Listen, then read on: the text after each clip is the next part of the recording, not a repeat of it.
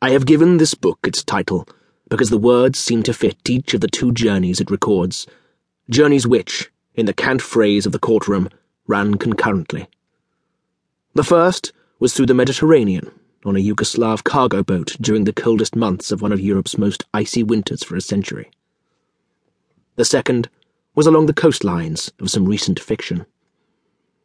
If I need another reason, the words are quoted from The Schooner Hesperus, which was the first piece of horror fiction I read, for it chilled me at the age of 7. For me, the essential of a holiday is that its planning should be taken out of my hands, and it is not merely facetious to say that the only real holiday in my life was provided by my 6 years in the army, when all decisions were made for me. Here it would be the same. The route decided by the exigencies of cargo, for passengers are a very small consideration on a ship like this, and my choice of fiction made for me by the booksellers in various ports on whose stocks of penguins I should rely. But a real holiday it was to be, a month or two of rest after several years of the overwork inevitable to one who enjoys it.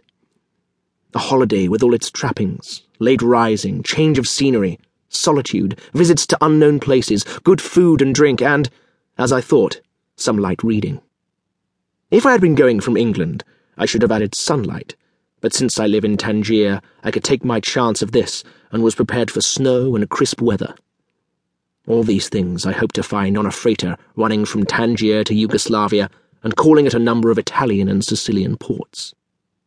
There would be no trains to catch, none of the fearful boredom of flying, no engagements to keep, and no regrets at having missed something in the theatre or cinema, on television or radio. But a holiday also from the things I loved. The difficult but sometimes ecstatic gardening of Morocco, cooking, that most immediately rewarding of the arts, guests from England, motoring, and the Times crossword.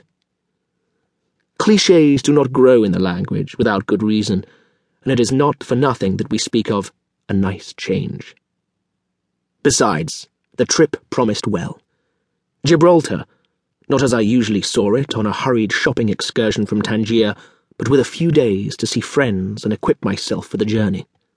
Then Savona, a port north of Genoa, at which ships of the Yugoslav line rarely called.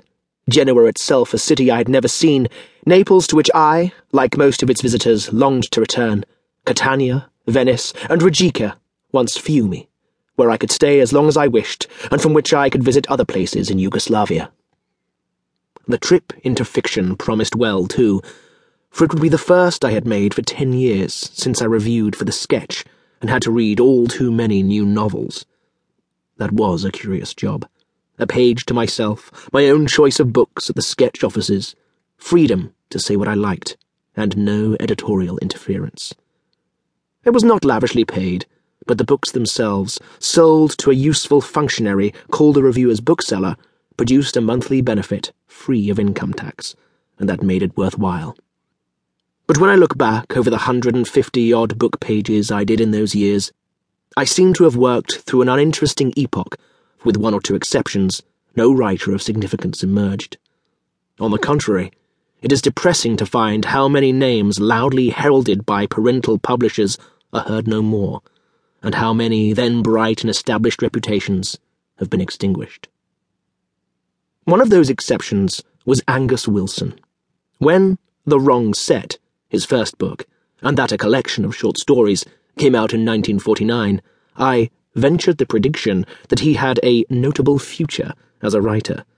No very remarkable piece of foresight, since his qualities should have been obvious to any wakeful critic, and when Such Darling Dodos was published a year later, I made the mistake of asking for something on a more ambitious scale from an author who was really an inspired miniaturist.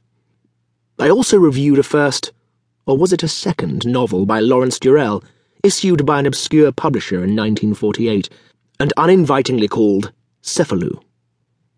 I thought Mr. Durrell was clever, much too clever to be a good novelist or even a very good writer.